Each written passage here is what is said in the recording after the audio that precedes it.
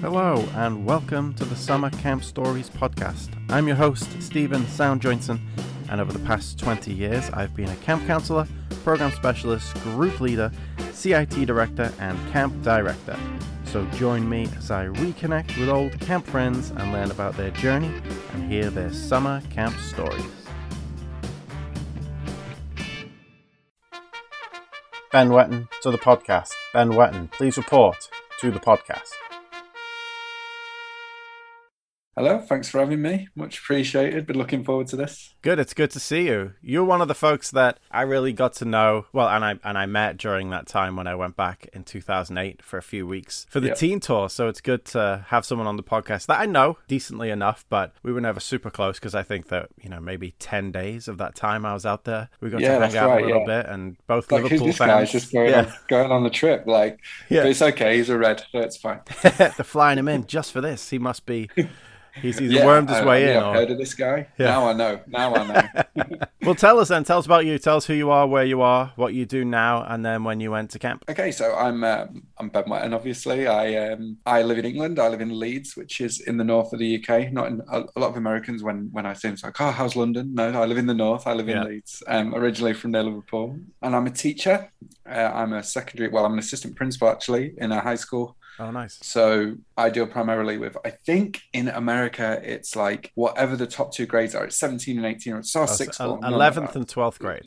11th and 12th grade. They're primarily, so I'm in charge of those guys pretty much. Yeah. CIT's in Alderbrook. Yeah, CIT's in Alderbrook. Yeah, pretty much. So I work in high school, so I've been teaching pretty much like since I started working, since I finished university. So I have a wife, I'm married, I've got a young son. Nice. Called Harvey, and we're just we're in the middle of our summer. Well, I say the middle, near the end of our summer holidays now, and it's been nice. So nice. And you went to, so you were at camp. Did you go to camp in 2000? Did you start in 2007? So I was 2007 to 2009. Gotcha. My first year was 2007, where I was a general counselor. I was a general counselor again in 2008, and then in 2009 I did half a summer. Yeah. Because it kind of overlapped with my first year of teaching, and I came as a group leader, which was interesting. I'll talk about that a little bit later. But so 3 years total, or 2.5 summers, if you like. Yeah, nice. So how did you hear about camp in the first place? What made you want to apply for work in the US? From a really young, and I say a really young age, when I was in what we call high school, when I was in year 8, actually. So what's that? What grade is that? 7th grade, something like that. Yeah. I went on a school trip to Martha's Vineyard, actually, in Massachusetts. Oh, really? We had an exchange program, and it was beautiful. And obviously from that point, that was my first experience of America, and I loved it. Met some friends then, obviously, who were my kind of exchange partners. They came to stay with me. I went to them. So I always had this affinity with America. As soon as I got back from that trip, I was like, I want to spend more time there. And obviously, when I was young, there wasn't a lot of opportunity to do that. And Camp America, which is what it's often referred to as here, is something that I'd heard a lot about, but I'd never actually got around to doing it, because I'd gone to university, and university is quite hectic, and your summers you've got we have tradition obviously in the UK of going away on like holidays when we're young, to Europe, to Greece, that kind of thing, and it's just something that never worked out. And then in my third year of university, 3 of my housemates went to work over a summer at Camp Summit, actually, which I think is nearby somewhere. It's in upstate New York, and they came back, and so it must have been our second year. They came back and they'd absolutely loved it. Yeah, and I was just so jealous, and I was like, oh goodness, like this is something that I've always wanted to do. So I thought I would do it the next summer when I'd finished university, and I was conscious of the fact that it was a bit of a now or never moment. Like if I didn't do it then, I would never do it.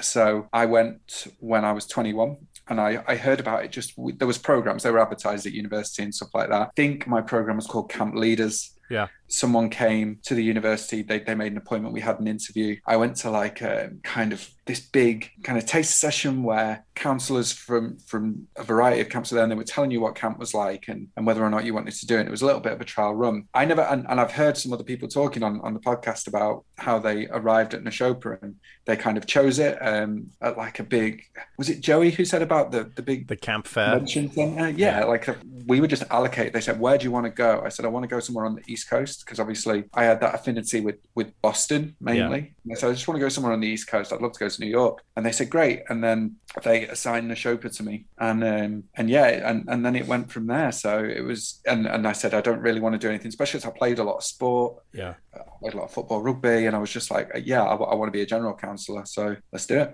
Nice. Yeah. I was just given Neshoba as well. I never got to pick at any point. I think they picked me for go-karts though, because I was doing go-karts in high school, college. So I just got a letter that said, hey, Neshoba, pack up, let's go. I think they saw my application and thought, this guy's a jack of all trades and a specialist of none, so let's just make him a general counsellor. He's got a little bit of everything. Okay. Yeah.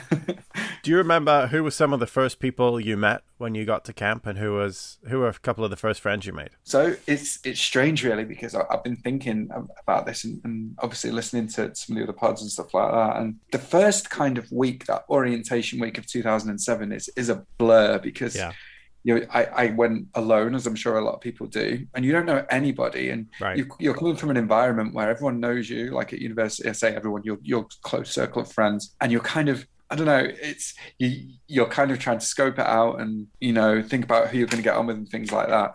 The first people I guess that I remember having kind of a close kind of relationship with, if you like, or having that affinity to was probably Mike Perlowitz, who's still my friend today. So we were put in a bunk together with our group leader at the time, was a guy called Russ. He only did one summer, Russ Kolodenko.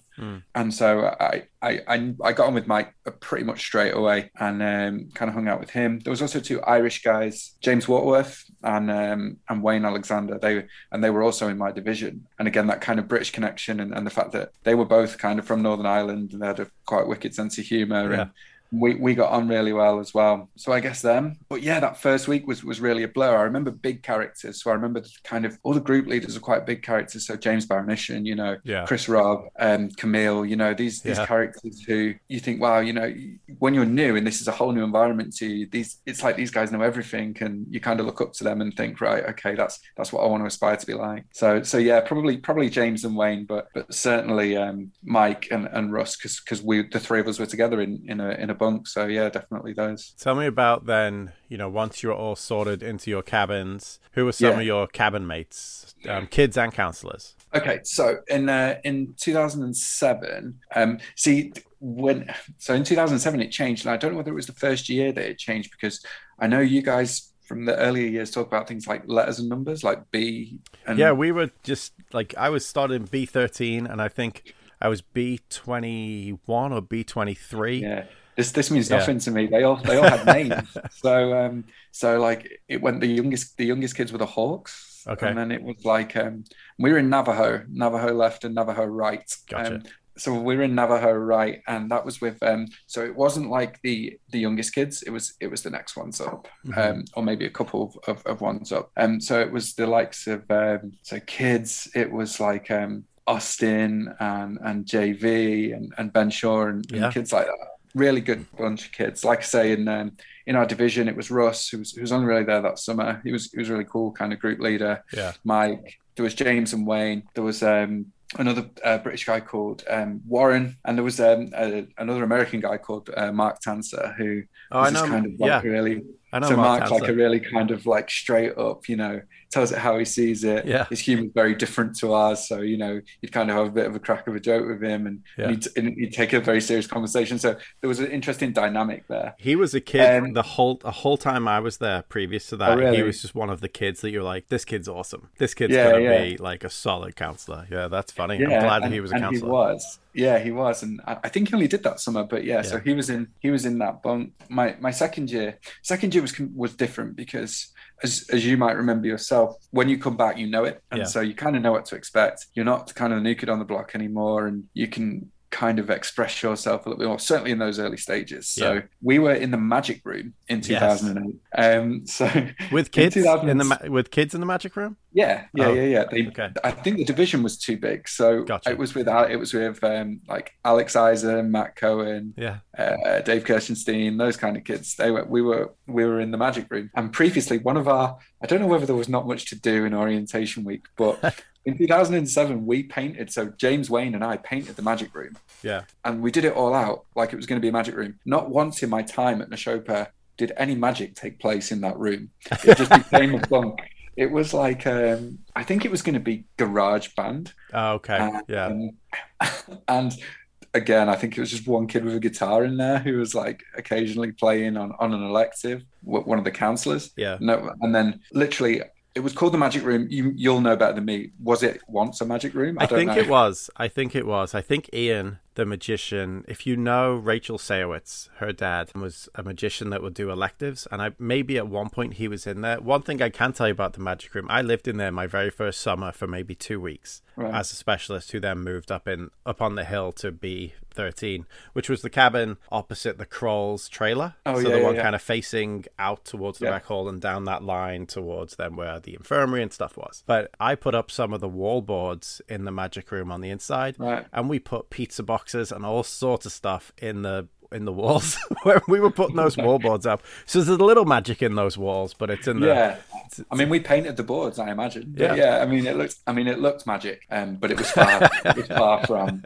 So that was senior boys, and we were at the end of the line. We were at Magic Room, so that was just me, a British guy called Jonesy, and a guy called Malcolm, who was a similar age to me. Actually, he was a little bit older, but he was a really cool guy. And there was just three of us, because obviously the senior boys are by that time that they're quite self-sufficient. They just need us to supervise. We then in 2009. Now, this is awful because I came halfway through, and Dan Simone was another group leader. He had 2 divisions, and basically I took one off him just so he could manage. I don't actually remember who any of the counsellors were because they're listening. They're listening right now. Everyone was kind of mucking in together. I thought of people. I think Bernard was in there. Obviously Bernard's a good friend of mine now too.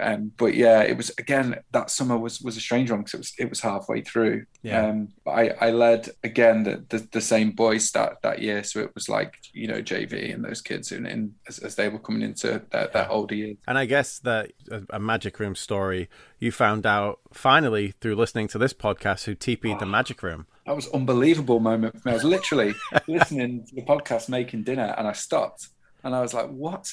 Like, I did not know to this day Joey Carey TP in the Magic Room. I was so mad. I was like, I've got to clean all this up. And you're tired. Clean up after breakfast. That's one of the worst times, isn't it? When you're just like, last thing you want to do is clean up. And so there's toilet paper here. And literally, I thought it was one of the kids. And to that, I mean, I told you, didn't I? So that's the first I'd heard of it. So he's going to get it next time I see him. I might go down to his football club and just that. Take a trip down to Crawley. Just for that. Who do you still speak to then today from your camp days? And is there someone you wish you could reconnect with? So a bunch of people actually I still speak to. I'm really lucky. So yesterday, actually, we did I'm in a fantasy football league with several of the guys from the Chopra and a couple from Lakota, I think. So there's like Dan Simone is in there, Mike, Ben Pinsky, Oppie's in there, Eisen, Zyke, is in huge there names. as well. Huge names. So and a bunch of others. It's a 12-team league. We do that every year. We have a trophy.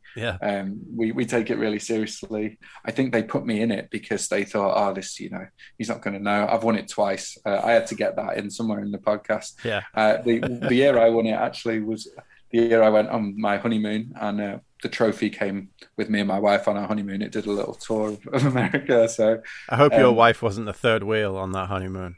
She wasn't. We did, however, get stopped at an airport in Hawaii when they had to open the case because they didn't know what it was. It's like, it's my fantasy football trophy. So we have that fantasy football league. So I speak to those guys all the time, like a ton. I'm really close with Dan, Simone and Mike. Dan was the master of ceremonies at my wedding. Fantastic. Because I thought, you have master of ceremonies, people who announce things. I'm like, who's the best person I know at that? And I really wanted Dan to be a part of our wedding. So he is immortalized in our wedding video as being our master of ceremonies. That was great. Mike also came over and he stayed with us, and it meant a lot to me that they came over and were able to be a part of our day. Unfortunately, I wasn't able to go to Mike's because of COVID, which is something that is really unfortunate. But one day I'm hoping to return that gesture to Dan. In terms of people in this country, so I'm really close with another Dan Goldborn, who was my lieutenant when I was Colour War General in 2008. Green or grey? Green. Good lad. Yeah. Green, prehistoric. We'll go on to that in a bit. So Dan Goldborn, who lives in Essex, we're really, really close. He was at my wedding too, and Paul Edge, who obviously is from a similar part of the world to me, who despite being an Evertonian, we're very close friends. And we meet, my wife's family are from Liverpool, so whenever we can, we meet for brunch or whatever. And, it's so yeah, a lot of people, and I feel really fortunate to have met, loads of different people at camp. I occasionally speak to others on social media, but they're the main people that I speak to still. Who's someone that you lost connection with or lost touch with that you wish you could find? Yeah, so I guess mainly, Jonesy, Adam Jones, who was I shared, who was in Magic Room. He was so Jonesy was such a great character. He was a great athlete. He literally give him, like, he'd never played American football. Give him American football and he'd just throw it 50 yards. Yeah. I'm like, oh, you played? No. Give him a baseball, he'd crack a home run. Great athlete. But he's also one of these guys who he came to camp with what seemed like a plastic bag, like a plastic Ulster bag with a pair of shoes and a change of shorts and t-shirt, and that's it. But such an awesome guy, and we met up a couple of times, the couple of years following camp, but then we lost touch. So he'd be great to get back in touch with. And then also those guys from the first year, really. So James and Wayne, who I talked about earlier, and I still speak to Wayne occasionally on social media. Lost touch with James completely, and then also Russ as well. Who was really good in that first year. We stayed with him at his place. So yeah, I mean, there's too many to mention. I didn't have many, and people might say it different the other way around, but I don't think I had any negative interactions with anyone really, and that was what made camp so great. Yeah. Well, what are some of your, when you think of camp, what are some of the just big memories that come to mind? And I always do a memory that I have with the guest, and of course we spent a couple of weeks together at camp. So I've got a camp one that you were involved in, and then just a non-camp one as well. So I'll do the non-camp one first. So there was a fantasy basketball league happening, and I somehow found my way in it. I think there was a space, and well, we know him. He lives in the US now. He probably knows a little bit about basketball. And I've been to a lot of Portland Trailblazers games. I've probably been to about 20 games. So I know a little bit, and I follow them specifically. So everyone else, I think the draft time was at a decent hour, and for me it was 3 a.m. So I was like, I'm just going to program in a team that I think will do good. Not thinking draft wise, and I got the second pick, and I had no idea. So at the top of my list at the time was Brandon Roy, who was a solid player. I thought it was going to be a season. It was the season that his knees went, and I think he retired midway through. But so as the first person picked LeBron or Kobe, one of those two that were just dominating the league at the time. So then my pick comes up, and it's Brandon Roy, who probably most everybody else doesn't know much about, because he's on a small market team and he's good. If you know him, he's good. But I get a message from you the next day. It was like, who the fuck picks Brandon Roy at the second pick? And it just made me think, cool. Thanks, Ben. And then the other one, I will take that opportunity. Yeah, take the piss as much as you want. It's still good. And then the other one was, and if you know what the missing pieces of this story, I'll only tell so much of it, but there'd always be a group of us after OD would go and check in at the White House. And then, if people came back from a night off or a day off, and you just wanted to make sure they went right back to bed, we had to go in and do bed checks. So we were sitting there around just kind of thinking, who are we going to have to find tonight? Who's going to be messing around or whatever? And as we do that, a girl comes up and just walks right in front of us all, sitting in our chairs on the front of the White House, which is the program office at Neshoba, holding something in her hand. Not going to tell everybody what that is, but again, if you know, you know. So we were like, okay, well, she clearly wasn't out on her own. So who could it be? And not too long before that, I think a bunch of you went up to a cabin just to mess with Paul Edge, because he was a buddy of everybody's, great guy, toffee, but a great guy. And you came back. And then as that happened, and we were like, you need to go back to your cabin. And we said, you can't be out. Your kids are in there. You got to make sure you're in there, all that stuff. Someone realized, was like, wait a minute, Edge was kind of filthy. What's he been doing? So I think you and James Barnishan went back and opened the door and just smiled at him. And he was like, he knew that you knew where he'd been. And I just remember for days after, probably weeks, probably to this day, but I left a little earlier than everybody else that year. He just got it. He just got it from everybody for the rest of that time. And it was relentless. And I remember you being there, and you thought it was the best ammo that you could possibly have against this guy. It was fantastic. Yeah, but it was, and ended up being my direct opponent in Colour War as well. So he was the other general. Wow, so, a Merseyside Derby Colour War. Yes. That's Absolutely, incredible. yeah. That's Yeah, incredible. it was. It was. So yeah, I guess in terms of memories, I mean, like you say, we were like passing ships, really. Yeah. I'd heard a lot about you, and then when you came, it was like, oh, and obviously the stories about you were not to revisit stuff that you've already kind of done on previous, but it was the phone thing, man. From The Trigger Happy TV. Trigger Happy TV, yeah, which obviously as a British person I got. Yeah. And I really liked it. Thought it was hilarious. But yeah, I heard a lot about you. You obviously left a lot of legacy at that camp, and then 2008. So it's my second year. I'm feeling more comfortable. Thinking I've established myself a little bit. Might get selected to go on some trips and stuff. And then who do they fly in to take these the Bahamas and Disneyland? I'm like, oh, here he is. Yeah. He's come in for 10 days, has he, just to come and take the kids away. So I didn't know.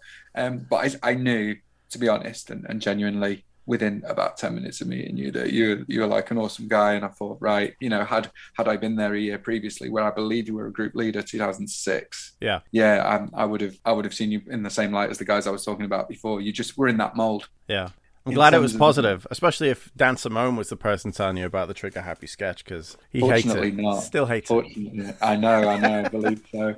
Yeah, I mean, in terms of favourite memory, and again, without kind of revisiting ground that has been already, Colour War is just fantastic, obviously. And I feel really privileged to have been a Colour War general. Mm-hmm. Because I know it's so strange, because the first year when you in orientation you do like a staff mock Colour War, don't you? And I thought, this is a bit lame, innit? Like, they can't really get that much into this. And I remember by the time it came around and to 2008 and I was a general, I was like screaming, running around, like really into it. Like, and I remember Dan Goulbourne telling me the same thing. He was like, when you explained to me at the start of summer what Colour War was, I was like, what are you talking about? This is going to be terrible.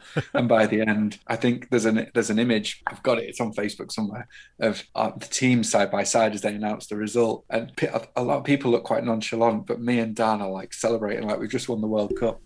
and yeah, so Colour War was awesome. Obviously, a big memory of Colour War for me was the watermelon, which I won. Nice. Keep that green team tradition going. Green prehistoric. We and also obviously because Edge was a blue, for our fight song we used. So that song they have, that If You Know Your History song, and it's basically about Liverpool fans. Well, I span that into a green prehistoric song about the grey team, and no one else got it because no one knows about football chants. But how good are football chants, by the way, for wars? You could just adapt any football chant, and but Edge got it, and that was the main thing. And so just that whole kind of idea of, if you imagine trying to do a Colour War in the UK, it wouldn't work, would it? No.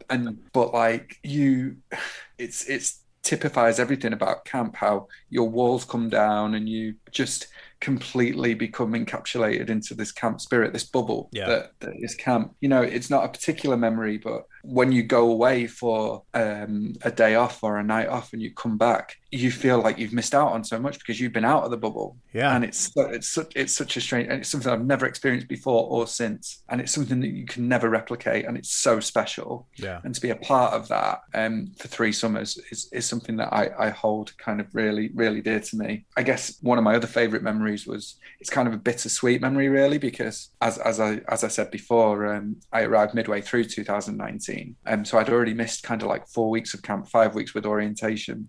So I was already, and I'm at school in the last 4 weeks working and seeing pictures go up and hearing about college weekend, and so bummed out that I'm not there. And then I'm so excited on the journey there on the flight and just getting there. And when I got there, I saw Dan knew I was coming, Dan Simone. And I went straight to the White House and just announced I asked that, not that I was there, that sounds really bad. I asked for the green prehistoric general, female general, which was Alexa Linksman, to come to the White House. And it was my voice. And so and then just seeing her, because we were really close as well. And then just everyone who'd been there the previous year, it was awesome. That was such a great feeling. And then what I said before about that bubble and coming back, it was like I'd missed the first 5 weeks of that bubble, but then I was in it straight away. And I'll never ever forget that memory of getting in a cab from Middletown train station and getting out of that cab and walking up, where the hut was at the bottom, and just being like, right, I'm here. And it felt like you were home, your summer home, So I guess that's a really vivid memory that I have probably my favorite memory. Nice. What is, and you talked about color war, but there's so many events, whether even the activities during the day, just the general activities to take up your entire day. Was there ever a favorite activity? Obviously color war's a favorite. Or a favorite. I think of things like Mountain Creek and Blueberry Mountain. Was that what it was called? Yeah. The I never went to Blueberry Mountain. Oh. It's like the holy grail for me. I never went. It was built on top of or very close to a sewage plant or something. I just remember it always stunk, so it wasn't the best. But there was the roller skating at that very 60s awful place. Like, what are some of your favorite activities and events like that? Yeah, so I guess obviously I play a lot of football. Yeah, and so a really good memory for me, memories over the years, was going to play other camps at football, and it was so surreal when you think about it now, because evening activity would finish at like 9:30, right? That's when that was right, wasn't it? At 9:30, and then you'd go at 9:30 to another camp, and you'd kick off at like 10:30. Yeah, and you had to be up the next. It's so crazy to think about it now. So we'd go to like Chippenham, and they were our big rivals. And I'm like, when I think about it now, why were they our big rivals? Because we were playing them in a game, and you'd go, and again, it was quite similar to colour war in a game of soccer. Yeah. And but you were so into it. You were like, right, we've got to beat these guys. We've got to do this. And I used to love those night games because you play under lights. We didn't obviously have the lights at Neshoba, so we always had to go away. It felt like a bit of an event. Yeah. If anyone was off that night, they'd come down and they'd watch. Yeah. And it felt like a proper game. And so we went to Chippenham a few times. That was great. I remember I did. I was on the other side of the camp fair a few years back. Like, I was flown over to London and Leeds to do the camp fair, and I went in, and across from my table was the Camp Chippenham table. So I went over while we were setting up. I was like, oh, I've been out to Chippenham. And they're like, oh, tell me why. So I was like, oh, I used to work at Camp Neshoba, and we used to come and play soccer against you guys. And as soon as I said Neshoba, the look of disgust on the person, I was like, wow, like we have so much in common. Yeah. It's just bizarre. You don't know these people. Like, these people could be awesome, but because they're working at a different camp, you're like, I hate these guys. Like, beat these guys. But I remember like that, and I also remember going to this must have been 2018, because Dan Goulbourne was there that year, and he was playing. And 2008, so not 18. That would have been weird. No, 2008, and Iroquois Springs we played, and that's the only time I've been there. Oh, I forgot all about Iroquois Springs. Never been to that camp, never even heard of it. We were like, oh, we've got a game against Iroquois Springs. Okay. So we go, and it must have been, I think, maybe a young Neymar who was playing for their team, who was just tearing us up. Yeah. I think they beat us, actually. We used to win quite a lot. We had a decent team, but they beat us like, I think 6-3 or something like that. Yeah. And this Brazilian kid they had was just amazing. And I just remember we kind of knew, I think we were getting beat 6-2, and I think Edge and Dan took the kickoff, and he just pinged one from the halfway line. Oh, because they'd lost the ball, and so they'd replaced it with like a size 3 ball, and he just pinged it, and it went in top back. That's amazing. So the football games were awesome. I remember, just really quickly, sorry, I know I'm going on about these sports games. Oh, no, go ahead. I remember going to Lakota, actually, must have been 2009, not 2019. And I'd never been to Lakota either. And obviously we ended up merging with Lakota. Yeah. And Vinny we'd sorted out this volleyball game, and was like, right, so we need a team. We've got like Oppie was in it, like the people who were like Jonesy was, the people who were like good athletes and played volleyball. I think Alexa played volleyball as well. So I was just like, oh, okay, I'll come and play. I've never played volleyball. How hard can it be? Anyway, we get to Lakota. Volleyball's like their specialist thing, I think. Like, oh, really? Yeah, I think like volleyball is like their deal at Lakota. So I see them warming up, and I'm like, oh, okay, these are decent. So me and Oppie are just doing these like warm-ups where you're just bumping into each other, and I'm already feeling a little bit nervous. And I think Oppie senses this, because when we're bumping, he just spikes it, and it just hits me straight in the groin area, and I'm like, and when you're winded, and so I felt sick. That whole volleyball, you can feel it just below the ribs. Yes, yeah. Like, I was winded, and I was like, why have you just done that? Like, I'm on your team. And I just remember feeling sick. They were really good. I think they beat us quite heavily. I used to love playing all the sports, going to the other camps. It was great. Yeah, that was a nice thing, because we did it with the kids. I think we would host the soccer for the kids. Yeah, we would. which is funny. I remember reffing some games. It might have been 2008 while I was there, because I was just kind of around when the trip wasn't happening. So I think I got to ref some of the soccer games. And that just taught me that I never want to be a ref. No, it was chaotic, wasn't it? I think I did it a couple of times. Insane. So tell us then, obviously you're an assistant principal now. How would you say camp prepared you for what you do today? Well, obviously the two go hand in hand, teaching and working with the kids. I still talk a lot in applications now about my time at Neshoba, because there's nothing else like it that I've done before. And I often reference it in interviews and stuff like that, because it's such an important time to me. I also deliver assemblies and stuff. What do they call them? Assemblies in America? What do they call them? Yeah, I think so. It's where you just deliver to the whole grade. And so I do a whole assembly on camp where we get the old photos up and stuff like that.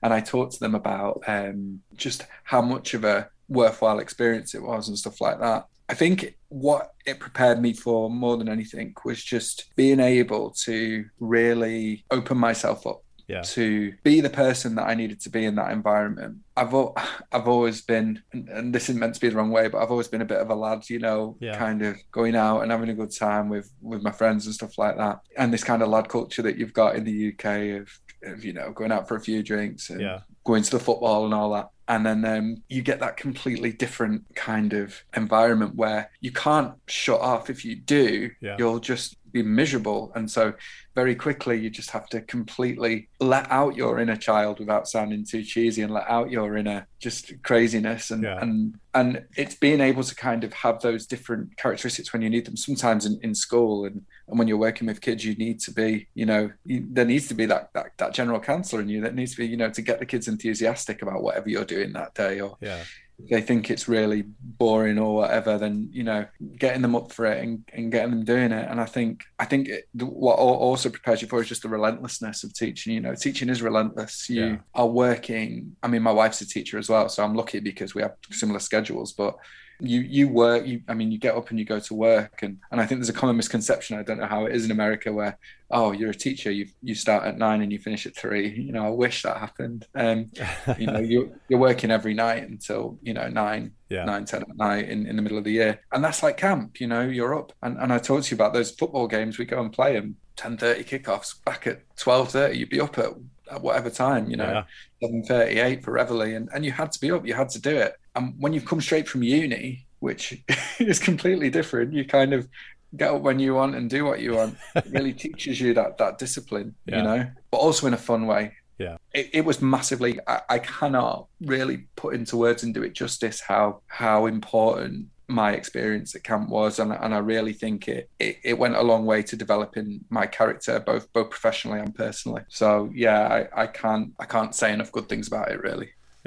Have you ever been listening to music and there's a song or two, every time they come on, it just takes you right back? Yeah. So weirdly, they're both Rihanna songs.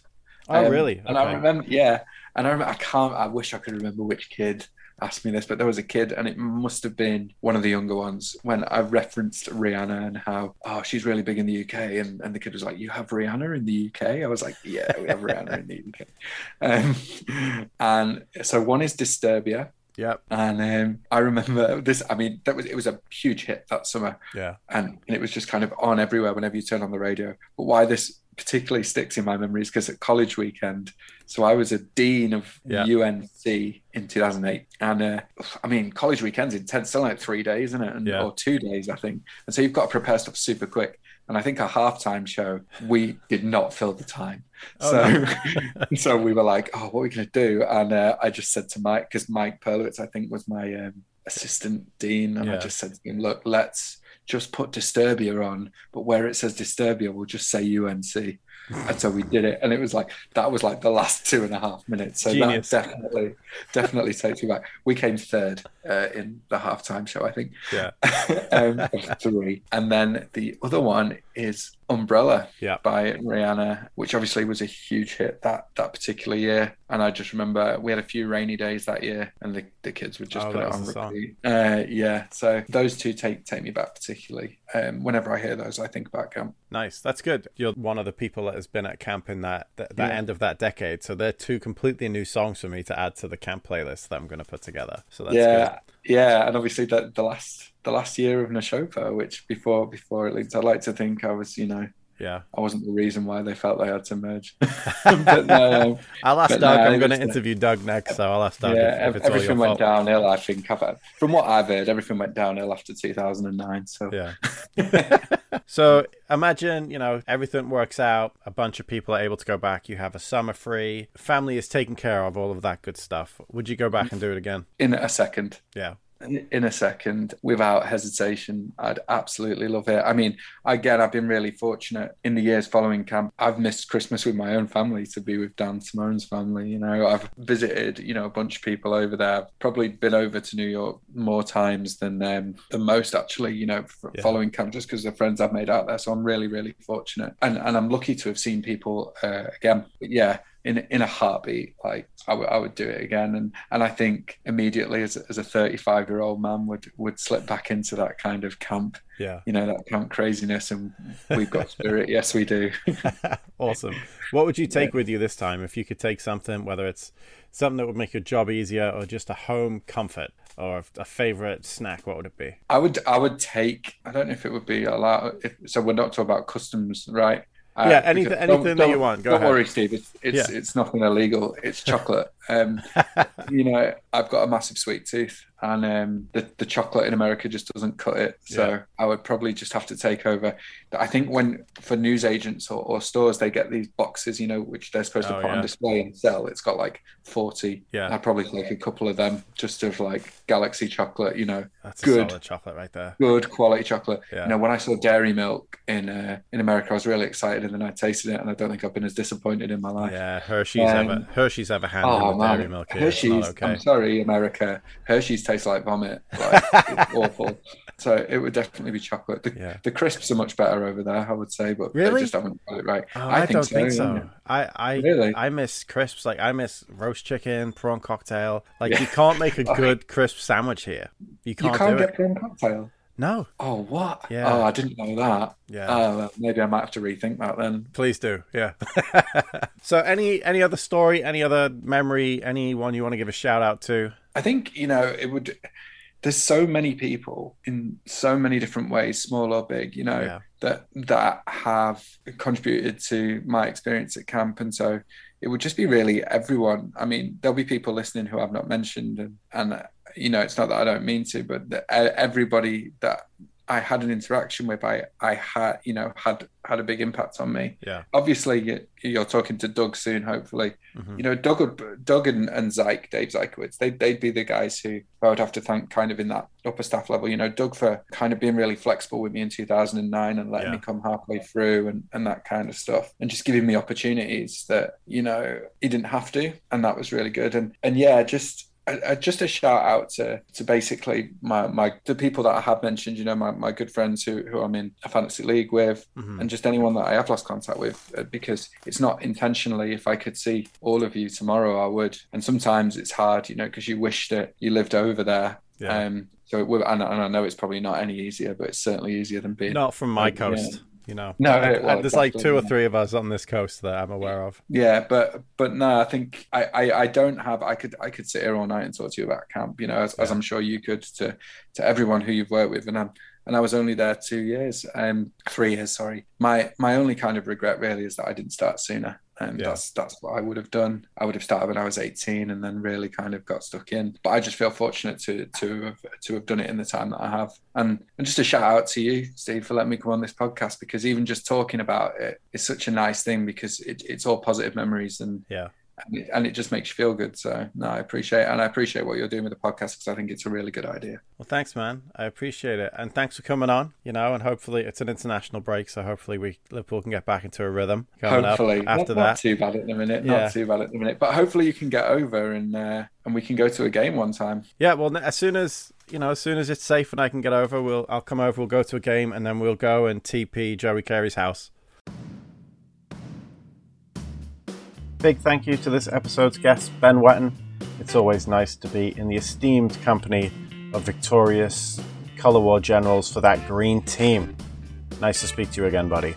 Join me again next time. I'll be speaking to another one of my old camp friends and discussing our summer camp stories.